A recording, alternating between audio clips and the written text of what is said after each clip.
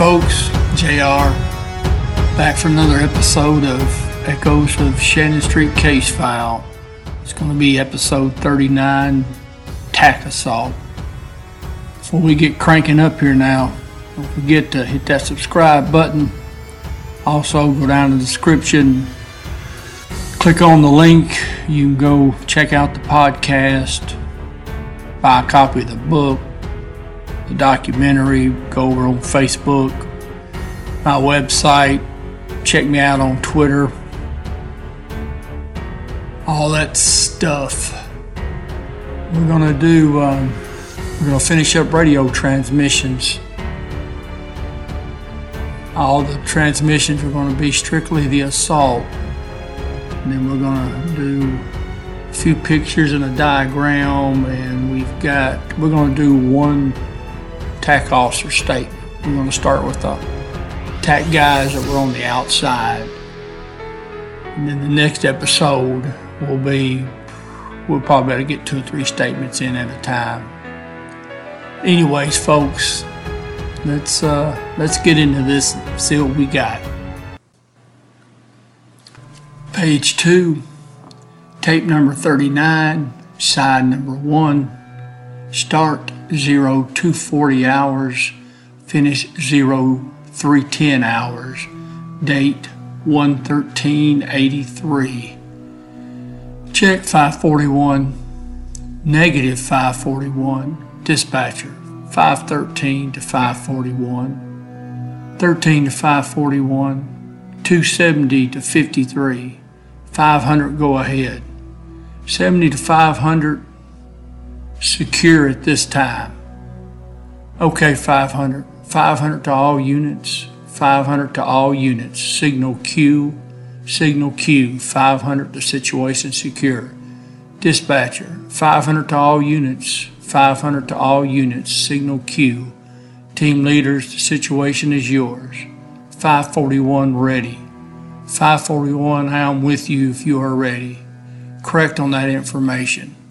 All units begin signal 3. Signal 3. Dispatcher 513 to all units. Signal blue. 513 to all units. Signal blue. Page 1, tape number 39, side number 2. Start 0310 hours. Finish 0340 hours. Date 11383. Foxtrot 5, car to car. 104 Charlie got an ambulance out here that says he is supposed to set up at Boxwood and Curry. Do you want to let him through? Negative 102, stay right there. 67, send the doctor on down. 567, send the doctor down. Dispatcher, okay 567. I'm down here to 567. Dispatcher, okay 567. 503, have the ambulance pulled down in front of the CP. Dispatcher, 503, on your information, have ambulance pulled down in front of the CP. 503, we need a stretcher put out in front of the school with the ambulance. Dispatcher, 503, requesting a stretcher from the school to the ambulance. Stretcher from the school to the ambulance. 500 to those on security, move up. Those on security, move up. Dispatcher, 500 requesting those on security, move up. Those on security, move up. 502 to 500. We are not secure in the building here. We are not secure in the house. Check. Only the outer perimeter. Outer perimeter only. Sweep team, get ready. Sweep team, get ready. Outer security only. Sweep team, get ready. Outer security, the sweep team to get ready. Now, folks, that's just a error by the transcriptions trying to understand the radio transmission. She's got in here out of security only, and what they're actually requesting is outer security. 501 had the second assault move in front of the house. 501 to the 2nd Assault Team, move in front of the house. 501 to the 2nd Assault Team, move in front of the house. 527 501, we are being used here in the house at this time. Dispatcher, 501 527 advises they are being used inside the house at this time. 527, 500 to McNair. 500 to McNair, needs you to meet me out front if you can.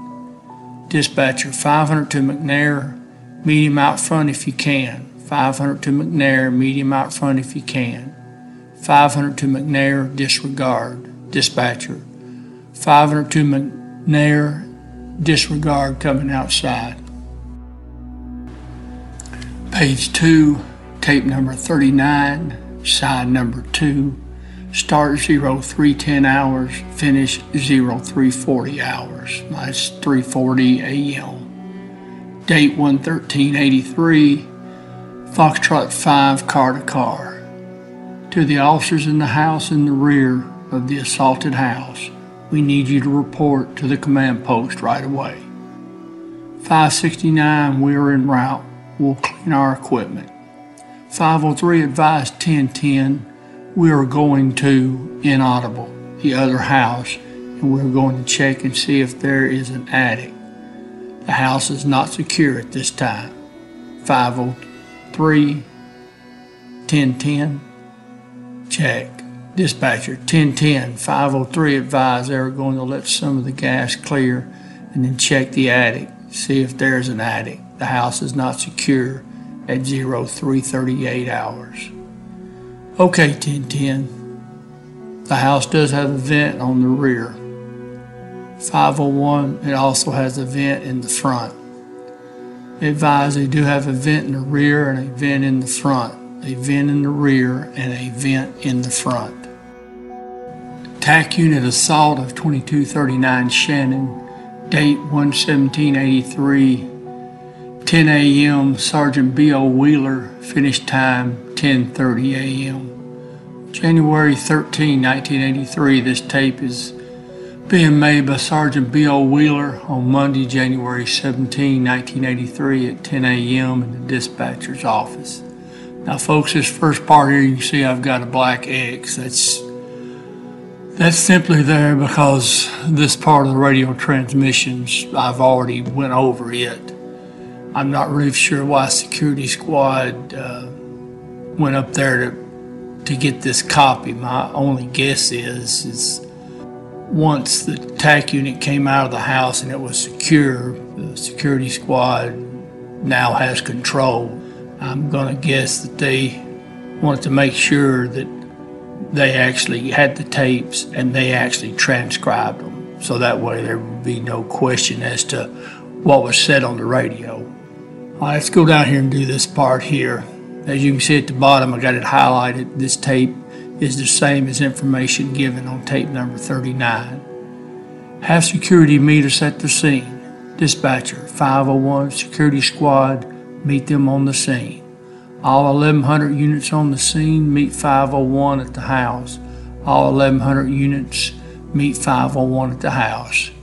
Information to all TAC units, the assault has been turned over to the security squad. Report to the command post. Dispatcher, 513 to all TAC units, the assault has been turned over to security squad. Return to the command post. 513 to all TAC unit, return to the command post. Folks, you may remember this picture. I believe I showed it in a previous episode. This is a picture taken, what I'm going to guess is from the roof of the school. What you're seeing there, what appears to me to be a flashbang going off. It may not be though. All the search warrants I ever did were in the gang unit or vice narcotics, and we didn't use flashbangs and artillery simulators or tear gas. We just had a pick man and a round shield man and a shotgun man and so on and so forth. But that's what it looks like. If it's not a flashbang, then it's an artillery simulator. But if you notice, terminology when we start getting to the TAC unit statements that they used back then for flashbangs is a little bit different. I'm not sure when the term flashbang was first used to replace what the TAC officers are calling it, but I want to give you an idea of what it looked like. That's a pretty intense lighting from that distance. Now, this other picture is that general area where it looks like that flashbang is going off at. I don't know if that flashbang hit the window and bounced back out or hit the side of the house. It appears to me that it didn't get in the house, that it ended up igniting out in the yard on the northeast side. But I want to give you a picture of the house and show you the area where it looks like that's going off at. Now, I guess it is possible it went off in the house and it's coming out, the light is coming through the windows, but I don't know, the blinds were closed the whole time, so I don't know. That's what it looks like to me, but I'll get with some of the TAC guys and show them the picture. Try to confirm what that is, if that bright light was caused by flashbang or artillery simulator. And I'll get back with you and let you know. I'm sorry I didn't have that information already. Also, the picture at the very beginning that the title card's on, I'm going to ask them about that as well. Those 3 canisters I have marked, I'm not sure what they are. I don't know if they actually held the artillery simulators or the flashbangs or held tear gas, or if that's actually tear gas canisters, whatnot, ordnance that was thrown and bounced back off the side of the house or what. I'll confirm what that is as well. I'll get that in the next episode. Now this document is what it obviously appears to be. That's going to be the officers whose statements we're going to hear over the next few episodes. You've got the officers that were stationed outside and then the actual entry team members. You'll notice that the statements on the entry team members are a little longer, but we'll get through all those. This is going to be the recorded statement of Sergeant James D. Bland relative to the hostage situation at 2239 Shannon. For the record, state your name. Sergeant J.D. Bland. Sergeant Bland, are you aware this statement is being recorded? Yes, I am. Were you working with the Memphis Police Department on January 13, 1983? Yes, I was. Where were you? Correction. Were you at 2239 Shannon? Yes. State your car number and duty assignment. I was assigned to car 510 with the TAC unit. On January 13, 1983, did you eventually take part in the assault on the house at 2239 Shannon? Yes, I did. What part did you take in the assault on the house? My team was assigned as backup for the primary assault team when they made the initial assault to provide security inside the house. Held the rooms as they made their sweep through it. Where were you in relation to the house when the assault occurred? I was approximately 20 to 25 yards in front of the house behind the vehicle. Did you ever fire any weapons or any tear gas into the house? No, sir, I did not. Did you ever use your service revolver or any weapon issued to you by the police department in regards to the assault on the house? No, I did not. Did you eventually enter the house? Yes, I did. Prior to you entering the house, did you see anyone brought out of the house? Yes. If I was still in security squad, I would not have just asked him, did he fire any of his weapons, or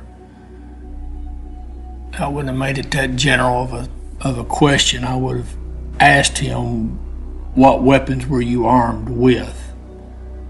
And then asked him about each one. It's a small thing, but it if something comes up, because security squad is supposed to account for every round that's fired. And you'll see later on during the crime scene, you'll see how many bullet holes are in that house. And not that you would ever know, but you really need to ask the officer, what weapons were you armed with? And did you fire this weapon or that weapon? Just little thing, but it's just something I would ask. It just helps tighten things up a little bit. Continuing on page 2. Who did you see brought out of the house? I saw a body brought out and laid down in front of the house. It appeared to be a police officer. He was handcuffed with his hands behind him, and he was immobile. At that time, he appeared to be deceased. Could you tell if he had any injuries to him? Could see blood all about his head. Didn't have time to take a closer look. Bloody all about his head. Was this person in a police uniform? Yes, sir, he was. Do you know who brought him out of the house? No, I can't say because the officers had gas masks on. I couldn't tell who it was. When you entered the house, where did you go? As I went into the house, I went into the bedroom on the left, the front bedroom on the left as you enter the front door, and stayed in that position. And what he's talking about is the northeast bedroom. Is this as far as you ever went inside the house? Yes, sir, that's as far as I went. Did you observe anyone in this bedroom? No, there was nobody in the bedroom. Before entering the house, did you hear any shots fired? Yes, sir. Several shots were fired. Could you tell what type weapons they were coming from? Only they sounded like M16s to the best of my knowledge. There were so many shots. Approximately how long did you remain in the house? I'd estimate 10 to 15 minutes. Did you ever see any officers fire their weapons? No, I did not. Is there anything else you'd like to add to this statement? No, sir. This is going to be a diagram that many of you should be familiar with by now. I've used it many times to show locations of officers. As you can see at the bottom of the screen, that's the school. Top of the screen, I've got red X marking 2239 Shannon Street. That gives you the approximate location of TAC officer J.D. Bland. And that car he's talking about would have been one of the suspect's cars that you've seen prominently featured in some of the pictures. All right, folks, that's gonna do it for this episode. This one ran a couple minutes longer than I wanted it to, but I want to get some of this information out. We will do tax statements for several more episodes, get them all in. And you'll see that the statements from the TAC officers on the outside that never entered are far shorter than the TAC officers that actually went in and fired shots. And once we get through with that, then we're going to get into all the crime scene stuff and the follow-up investigation. There's still a lot of work for us to do, but we will persevere, I'm sure. All right, folks. Thanks for tuning in. As always, I'll see you down the road.